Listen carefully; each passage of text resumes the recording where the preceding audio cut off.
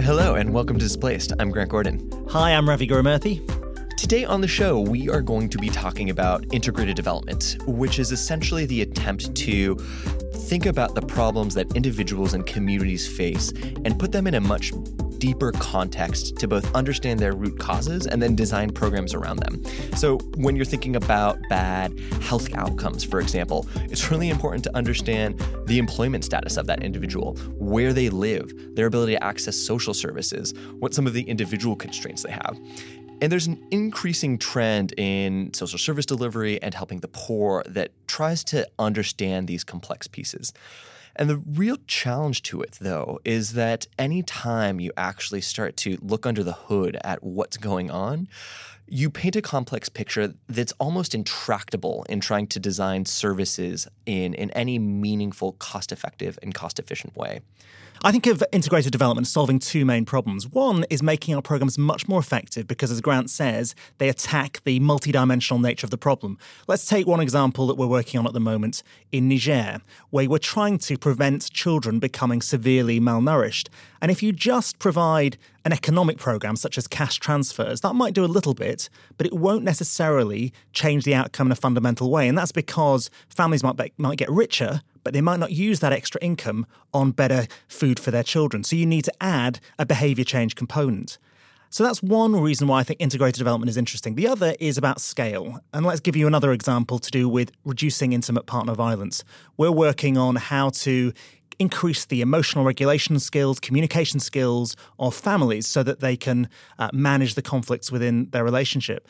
And you can do that, but it's hard to make it scalable because it's expensive to put together therapy programs and in-person counseling. If we can actually piggyback those services into things that are already at scale, such as, in this case, premarital counseling lessons by pastors in churches, or if we can drop those messages into mobile phone systems, you can achieve much greater scale. So that's the promise of integrated development. It's more effective and it's more scalable. The challenge is that it makes it more complicated.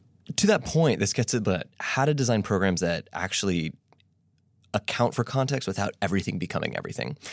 And to talk about this, today on the show, we've got Patrick Fine, who's the CEO of FHI 360, which is a development and relief organization dedicated to improving lives through science. Patrick is a long-term development practitioner who's worked both in the field and at USAID and has been thinking about this a lot and is a vocal champion of it. Patrick also famously wears amazing bow ties, and you can see some of his acoustic guitar serenades online if you search FailFest, which is a fun and interesting way to actually hear about the ways in which some of the development programs have failed. And Patrick's got a podcast. He's going to tell us about this and more today.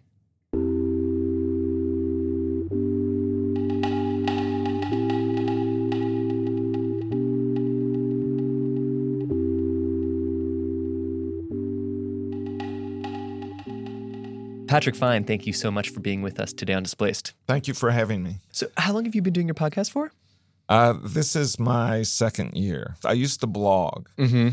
And then my colleagues came to me and they said, blogging is not reaching the... So passé. It is 2006, passé. Isn't it? Yeah. So they convinced me to do a podcast. Mm-hmm. And I was uncomfortable starting to do it. Uh-huh.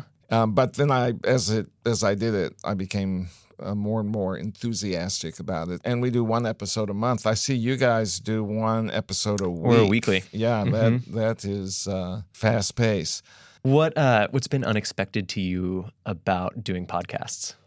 Well, the conversations can go in directions that you don't predict.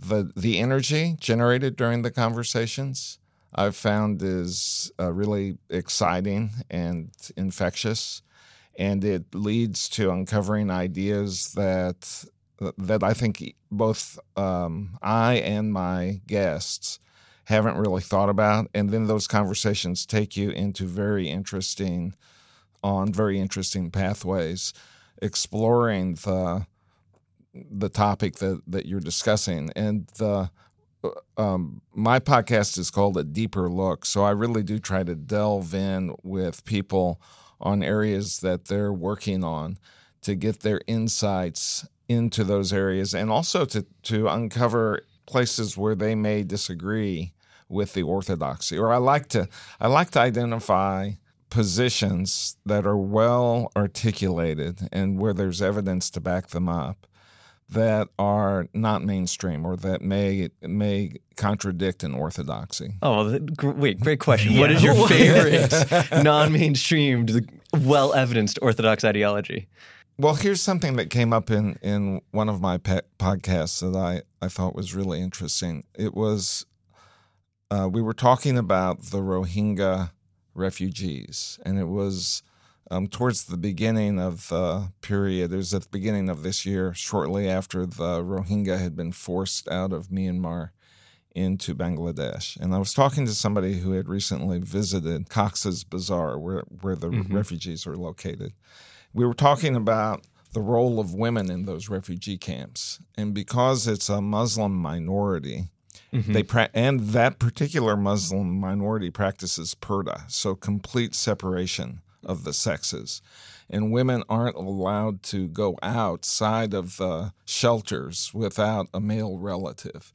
And she was talking, the person I was interviewing, or not interviewing, but talking with, was saying how limiting this is for the women, that women aren't really able to play the kind of role that they need to play to help stabilize the situation, need to play for the well-being of the community.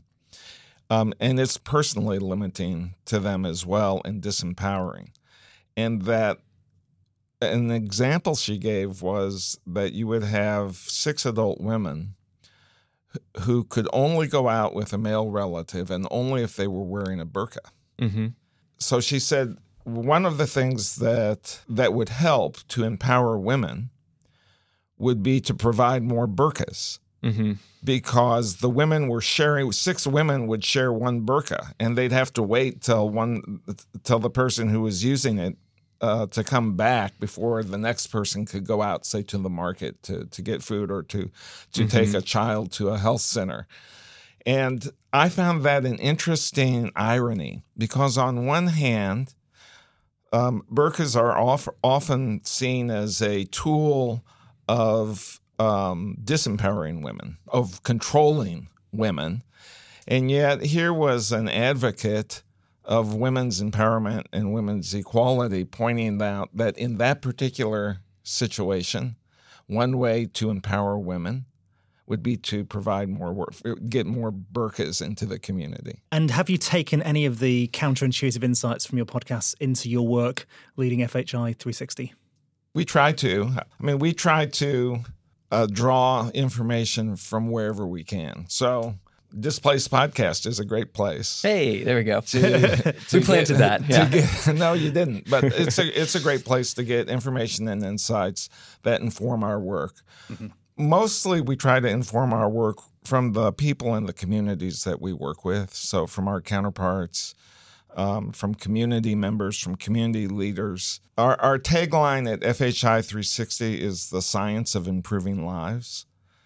And we take that very, very seriously, and we try to make our work evidence-based. And it's woven into the DNA of the organization. So across all of our areas of work, and we're very diversified as an organization. We work in public health, but many subsectors of public health, HIV, nutrition, maternal and child health, family planning, health system strengthening. We work in education, also very diversified, from early childhood education up to post-secondary and university education, and then a separate streams of work for workforce development. We work with civil society strengthening to work with community organizations and to build institutions. And we try to incorporate cross-cutting themes like gender and social analysis, technology, because technology is changing everything and informing everything and shaping everything, and youth. And we see those as 3 main cross-cutting areas That's a good link into the actual topic that we're going to try and focus on today, which is almost about how we organise aid more around people that we serve rather than the functional sectors that we divide up funding and agency mandates. Because if you think about how aid is structured, often the organisations and the funding streams are very much based on these functions like education and health and others, rather than client groups like women, children, refugees. And you think basically those services need to be much more joined up. You call it integrated development. And first of all, perhaps you can just tell us about what problem you think we're trying to solve by focusing on integrated development. Well, we came to be advocates for integrated development because our organization has this diversity of different types of expertise and experience. And we saw that we were not being as effective as we think we can be by working in silos and by having teams that are very dedicated, committed teams with experienced, competent people, but who have a limited view on the broader community or the geography or the core problem that we're trying to address. So we start with trying to understand what is the core problem, and if it's improving lives in lasting ways, if it's improving well-being, if it's community development oriented. There, we believe that in order to do that, it is not sufficient to simply target one aspect. So say family planning, because we do a lot of work with family planning. FHI 360 started as an organization that was doing research on contraception and reproductive health. So that's in our roots. What we've seen is that addressing a particular issue like that typically doesn't advance the broader agenda or the broader objective of improving overall well-being, or if the community doesn't have the resources and the ability to also address economic issues, address environmental issues, health and education issues. And that led us as an organization to, one, say we're not doing it internally ourselves, so we need to do a better job ourselves. And when we think about how to address problems, bringing different perspectives from the different pools of expertise that we have within the organization to bear on understanding what the issue is, and then being able to work with counterparts to come up with practical value-added solutions or contributions. We're going to take a quick break and we'll be back in a sec with Patrick Fine. One of the most important things we do for our health that Grant fails to do every day is brush your teeth. Most of us don't do it properly. And one way to do it better is to have an electric toothbrush. Quip is a better electric toothbrush created by dentists and designers, and is designed to make brushing your teeth more simple, affordable, and even enjoyable. Also, just so you all know, I actually brush my teeth too much. I brush my teeth so much that I have the gums of a 70-year-old. And the nice thing about Quip, as opposed to the hard toothbrushes that I used as a child, is that first, there's sensitive sonic vibrations, which are gentle enough on your sensitive gums like the ones I have, and for people who brush too hard, to take care of your teeth without applying too much pressure. It's also got a multi-use cover that mounts to your mirror and unmounts to slide over the bristles for on-the-go brushing. And what I really like is that brush heads are automatically delivered on a dentist-recommended schedule every 3 months for just $5. I love Quip because it is taking me away from the inevitable gum surgery that I once would have to have had without it. I like Quip because Grant's breath smells a bit better. Wah, wah. That's why I love Quip and why they're backed by over 20,000 dental professionals. Quip starts at just $25, and if you go to getquip.com/displaced right now, you get your first refill pack for free with a Quip electric toothbrush. That's your first refill pack free at getquip.com/displaced.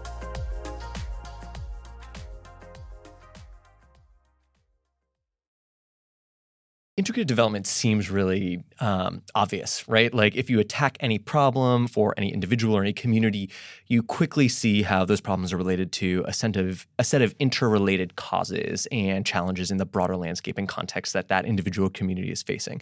If you want to tackle housing, you have to understand access to jobs, you have to understand access to healthcare, land tenure. And it's one of these things where a challenge that I face in thinking about integrated development or kind of how to, a framework for this is it's kind of like everything is everything. Yeah. And there's something really right about that, but it's also profoundly challenging to get something tractable out of that. And so what's your systematic way, or what's your maybe simple way of explaining to somebody like what's out? Like where's the line between what is a part of what you can do versus what's just a kind of slippery slope that takes you into trying to attack everything? Yeah. Well, I agree with you that it's not possible to do everything at once, that there has to be organization. You have to allocate resources. You've got to have some sort of strategy around how you're going to, and some sort of strategy and priorities and objectives for how to address even complex sets of problems. I try to simplify it and make it really practical. So I'll look at a particular issue, for example, education for kids, and then say, rather than, and I'm an educator, so I come out of education background, and that was what I did for many years. Worked as an educational planner and instructional systems designer. And what I now realize is that much of that work was great work, looking at a school system and saying, okay, materials are an issue and facilities are an issue, and we've got to address the curriculum and teacher training. We've got to address the teachers. So at the time, I was thinking of that as an integrated approach. Everything within that ecosystem. Right, like but that was small within universe. the education silo.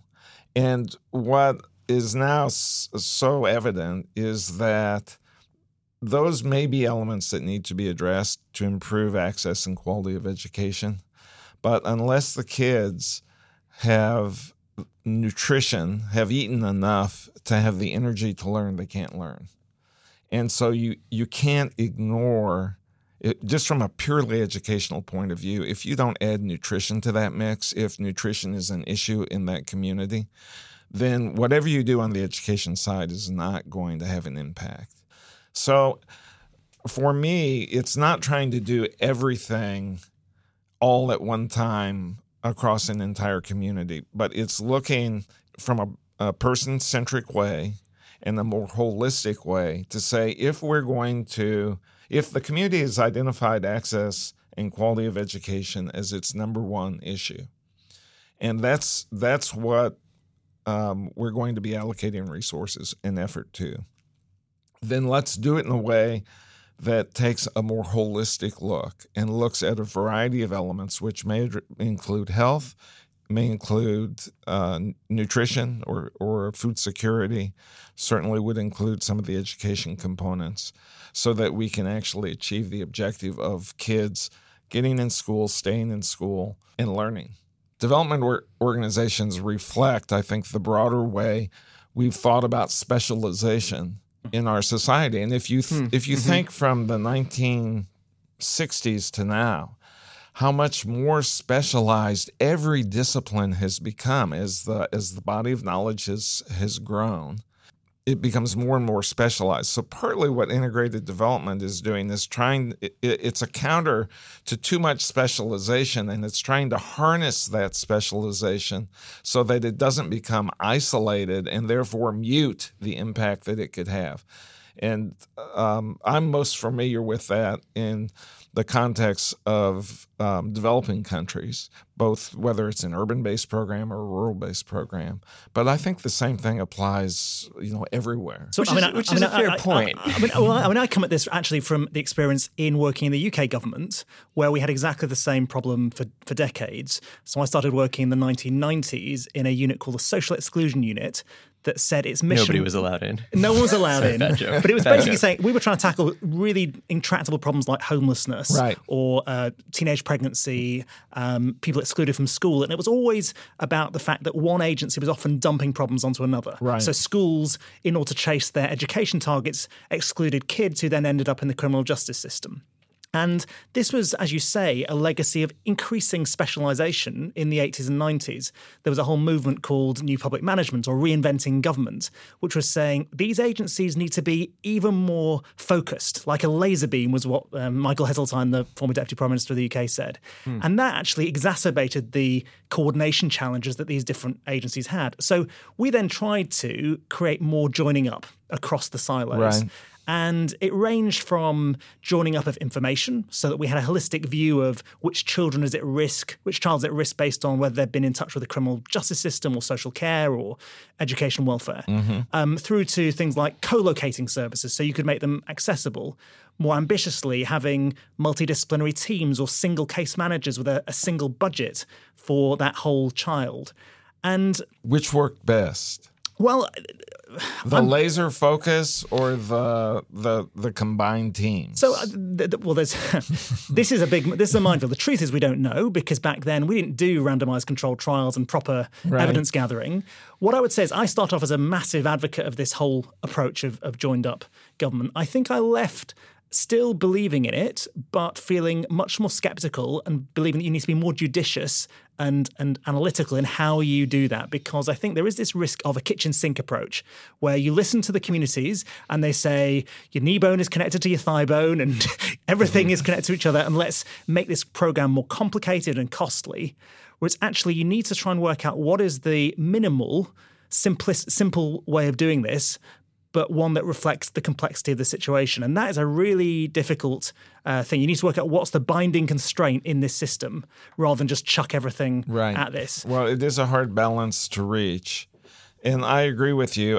I think the danger, if you're trying to take more comprehensive approaches, is they become too comprehensive. They become both organizationally or bureaucratically overweight, and they become muddled.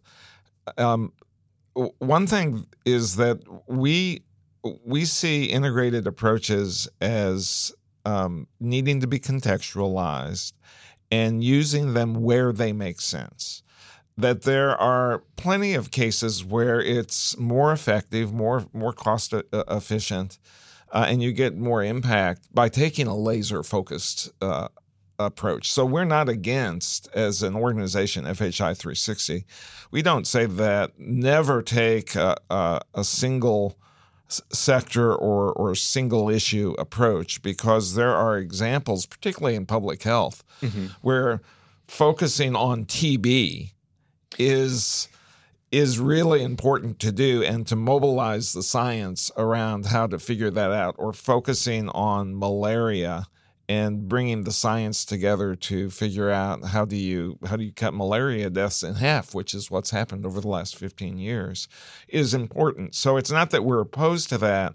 We just believe that that shouldn't be the only approach. But so I think that's an important point. And I think to your government days, Ravi, there's a difference between the specialization of knowledge and the organization of that specialization. We may be very well doing better by having more expertise, larger bodies of evidence, more general knowledge about education, health, the things we care about. It's actually just how you structure it, right? And so it's, do you join up organizations or not? Not do you have specialized knowledge, although you could make the argument that actually too much expertise is one of the fundamental problems with development and relief, but that's a side piece.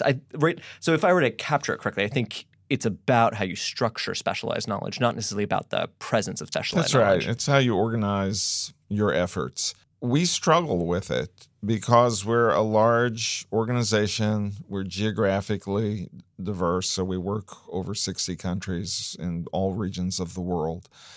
We have thousands of employees. So one of the things that we've found is that we have to, as an organization, be more disciplined in promoting people-centered, holistic approaches, and then in creating the kinds of policies and organizational mechanisms that incentivize the use of those mechanisms.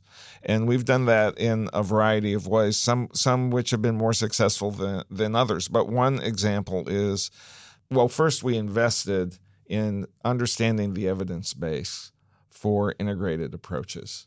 And so we're research, part of our DNA also is in research. So we have a really strong research function within our organization. So what's the best example from the research of integrated development working? I mean, there are a number of really powerful ones. One is integrating family planning and maternal and child health services with HIV programs. I know one example where there's a young woman. She went to the clinic on Tuesday. Her child was sick. It cost the equivalent of a week's pay for, basically all the money she had to pay the clinic fees. But it was HIV Day. So they did it, they tested her for HIV, but they didn't treat the child. And then they told her, no, you have to come back tomorrow for that because that's Maternal and Child Health Day, and would have to pay again. So that's one area. I think that there's broad recognition that at a health facility, to having a more holistic approach that treats the individuals who come in as complete individuals, not just there for malaria or not just there to have their child checked out for vaccination or for HIV, but to take a more holistic approach. The other really, I think, powerful example is from the education, and it's the one I mentioned, of combining nutrition with education services. And then there's the famous case, of providing some basic health services like deworming kids, which was found to have a big impact on kids' health. So you've got a captive audience. You've got 6 and 7-year-old kids who are showing up in droves to schools, and you have an opportunity there to take a number of basic steps that are going to make a huge impact, not only in their ability to learn, but in their long-term health and life outcomes. Yeah, I think about early childhood as being the best example where integrated services is absolutely essential, because if you think about a child from 0 to 5, you need services for parents to maybe help them gain enough employment so that they've got enough income, or you need parenting services so that they can be better parents. You also need to be able to stimulate and nurture the child. Right. You also need to provide nutrition for that child. And without that combination of education, social care, health, you may not really get the outcomes that you need. So I think there are lots of good examples. We're working in other areas. You mentioned nutrition.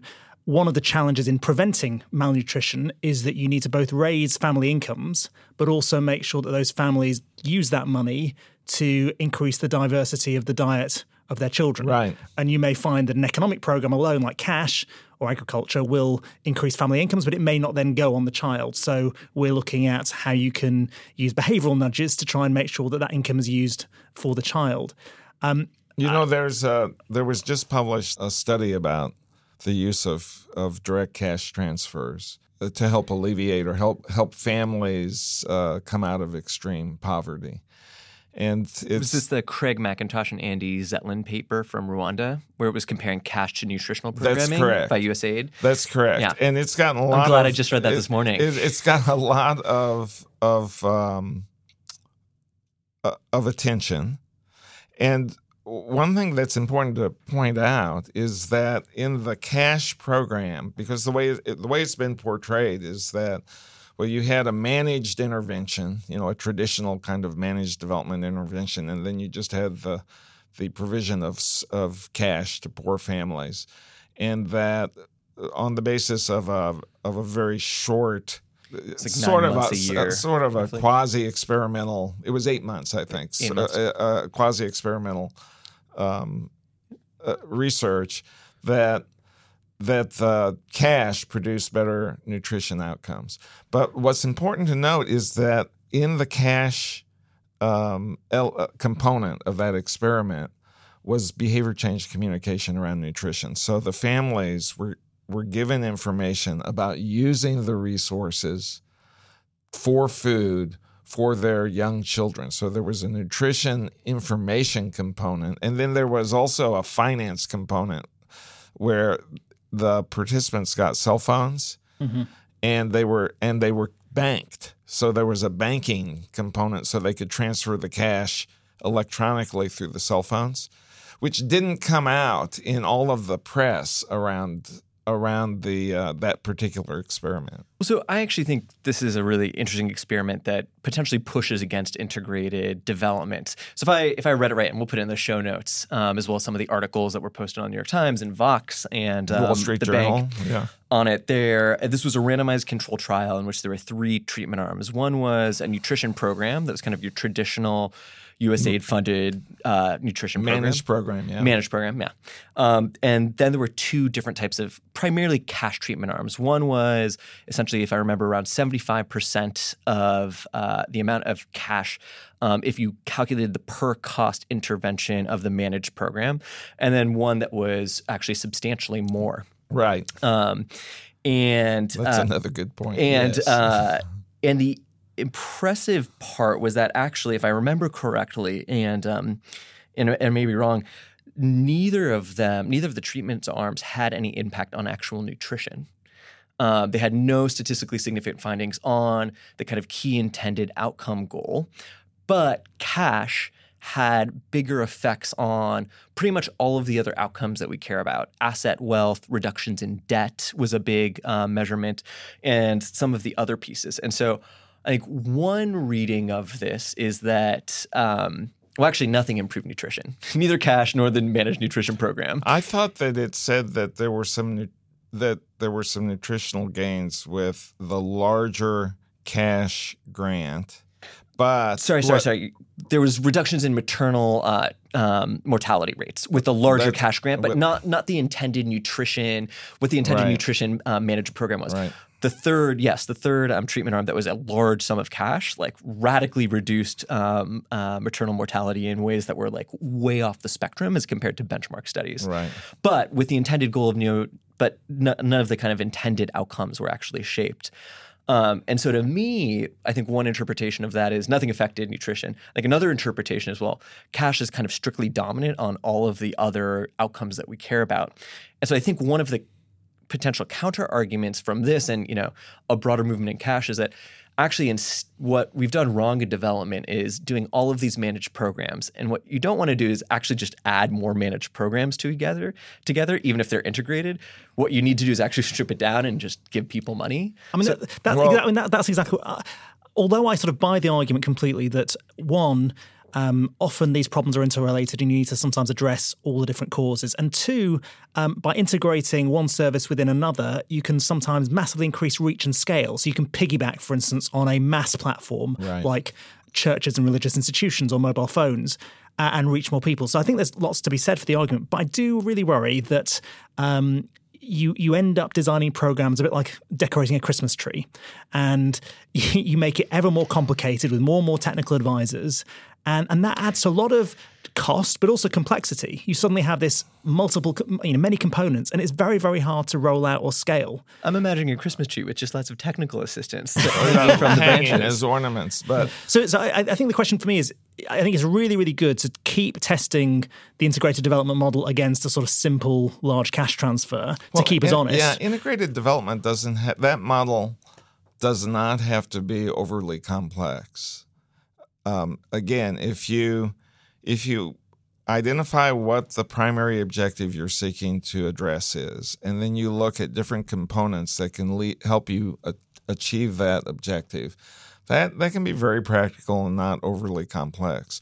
With respect to, and sorry, just so let's say you take the single outcome, do you start building up the interventions one by one, and so let's start with just a cash transfer. Let's maybe add some nutrition advice. If that still doesn't work and produce the outcome, add more. Or do you start the other way around, almost like a Jenga game, start with the big package and gradually take away particular bricks?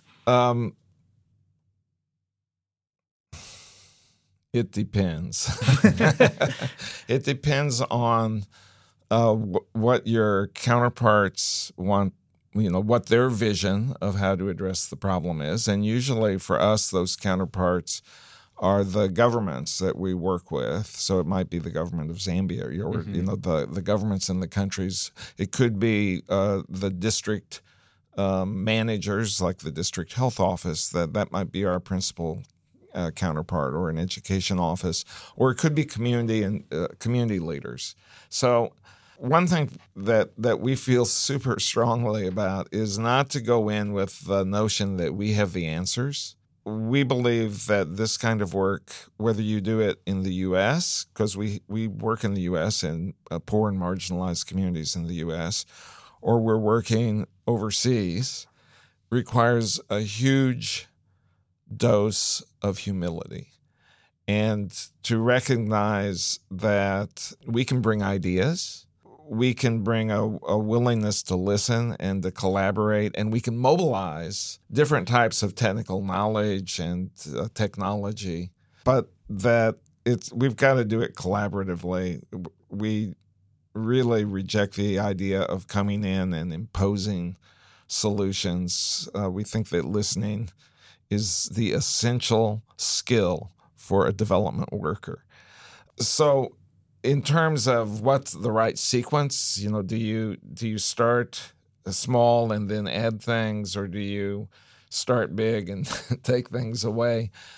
I think usually in the way that programs are financed is that the funders agree on an objective, and then they want to know what your plan for achieving that objective is. And it's not very often that you have funders that are going to allow you to really experiment or take a lean startup approach where you say, we're going to iterate, we're going to change our metrics every 6 months as we learn new lessons. Not only do funders not want to do that because it feels like there's no accountability for the stewardship of their funds, if that's what a particular organization is proposing, especially when you're working at scale, right? Mm-hmm. I mean, they'll agree to that for a $300,000 program, or maybe even for $1 million program.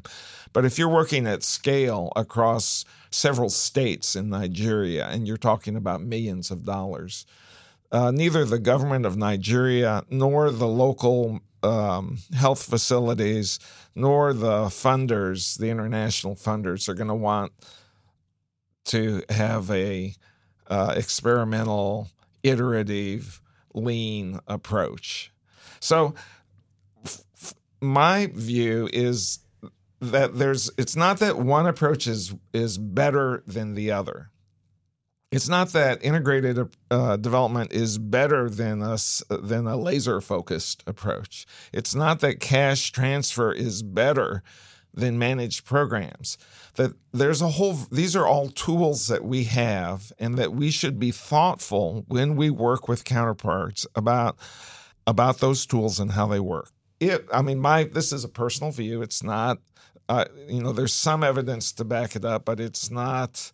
My colleagues at FHI 360, who are so evidence-based, would call me for asserting this. They would point out this is an assertion. It's not fully evidence-backed. But my view is that if the objective is to help families come out of extreme poverty, that poverty of it's $1.90 a day, I think right now is the definition. And if your objective is to get families above that threshold, that cash transfers are probably the best way to do it. And you can look at context and figure out with your counterparts, you want to make those conditional on certain things like a nutrition intervention or an education intervention, or mothers getting antenatal care, or do you want to just make it a straight transfer? But my personal view is that if that's the objective, just to get people above the extreme poverty threshold, then that's a good tool. It might not be the only tool, but that definitely needs to be on the table as one of the tools. But if your objective is to help a community ensure that its kids get the kind of education and skills so they're going to be productive members of their community, or if your objective is to build health systems that can meet the needs at scale in geographic areas, then cash transfer is probably not the right tool. Patrick, we've talked about loads of examples of integrated development, like early childhood development or combining cash and nutrition.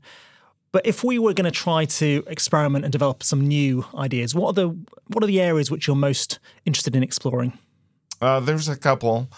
One is social enterprise and impact investing. So at FHI 360, we've set up our own social enterprise facilitator, which uses our global platform because we have offices around the world where we come in contact with a lot of innovators who are small business people with innovative ideas for how to address issues in their communities. They're right at the coalface, so they've got a personal stake in addressing the issue.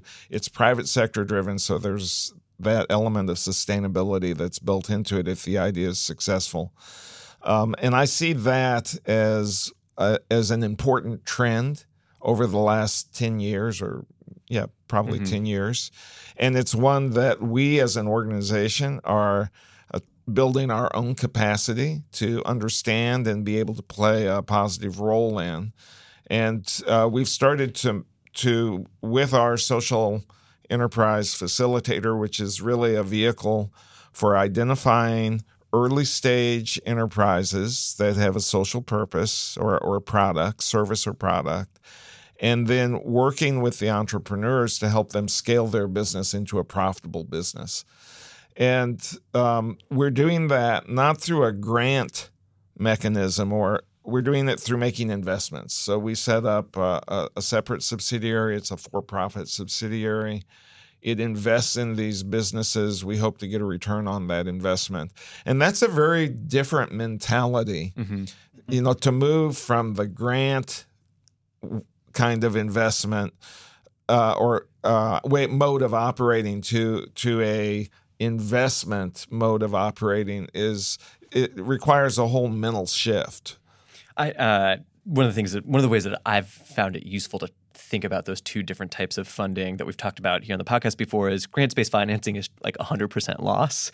Yeah. You give it all away, it's gone. Don't You're not tell getting anyone. anything back. Whereas like social enterprise investing is looking to make a return that's usually below market rate in some sense because that's kind of very competitive capital and it's valuing some of the other social impacts, and that's kind of why it's taking less of a economic return per se. Well, and in our case, we're not targeting a below market rate return. We'd like to see some real returns from the businesses that we invest in. So we're taking more of a venture approach where we're thinking if we invest in 10 businesses over a couple of years, some of those businesses may fail and not produce any return. Some may produce a modest return, but we hope that there will be some that will produce an outsized return that will build in our ability to sustain those kinds of investments. I'm looking forward to the day where we have enough evidence on just the general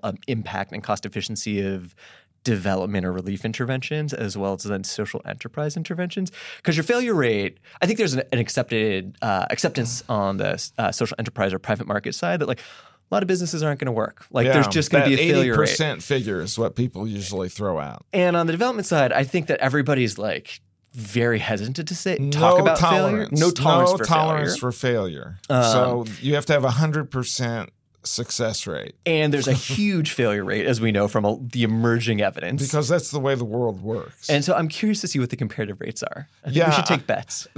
There's actually... I wish that there was more honest comparison of the effectiveness within the development community in the work that it does compared to the commercial community, because we're often told the commercial community it's more efficient, it's more disciplined, and they're held up as an ideal. You should be more like them.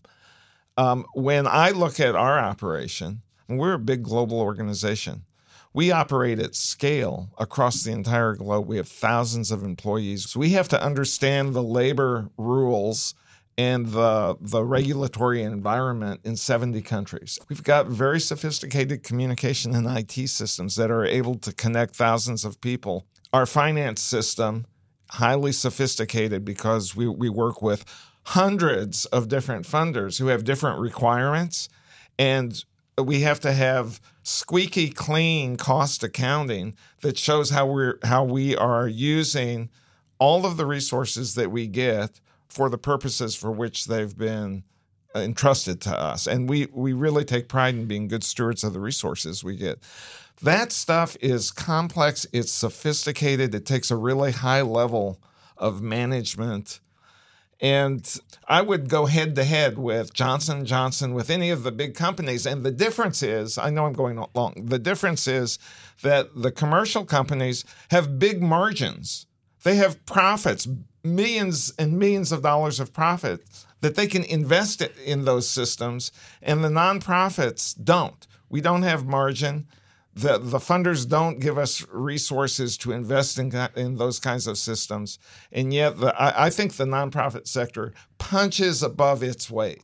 So we've covered a lot of ground in terms of integrated development. A passionate plea on IT infrastructure, nonprofits. I mean, we covered various different examples of integrated developments that occur on the ground. I want to end this by talking about what are the ways in which we can enable that to happen on a much larger scale.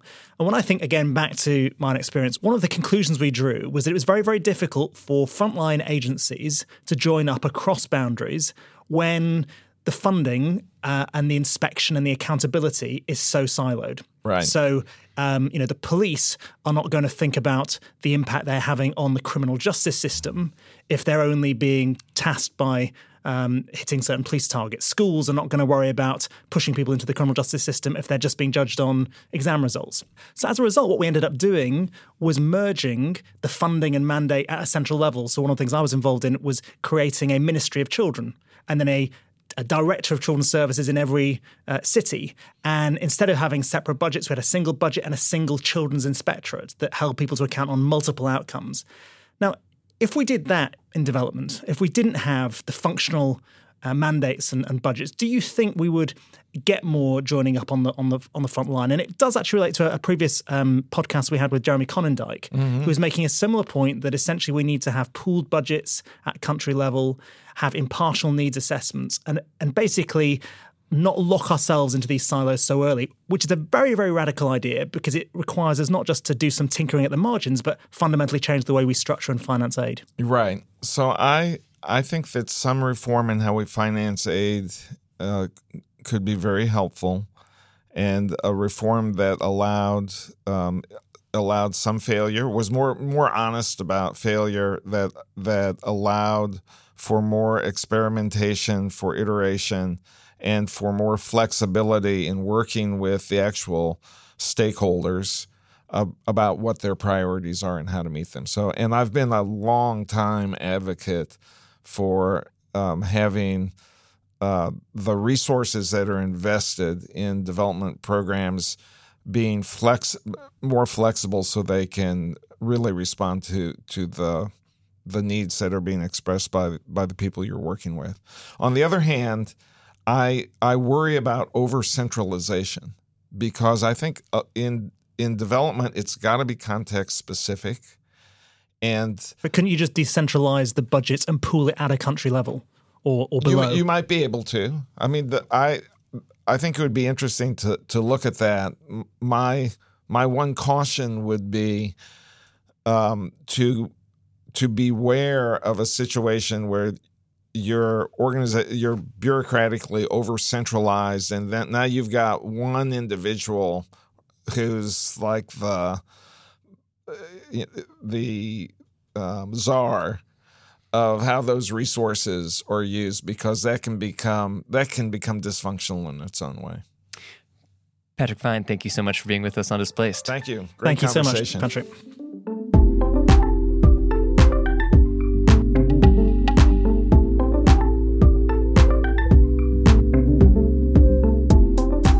Thanks for listening. Our senior producer is Golda Arthur, Jelani Carter is our associate producer, and Jarrett Floyd is our engineer. Vox Media's executive producer for audio is Nishat Kurwa. And a huge thank you to our team at the International Rescue Committee, including Catherine Long, Alex Bandea, Taryn Turner, and Ben Moskowitz. Please drop us a line and tell us who you'd like to hear on this show. We would love to hear from you. Email us at displaced@rescue.org or drop by at rescue.org/displaced. And subscribe to us on Apple Podcasts or wherever you get your podcasts. Thank you for listening and see you next week.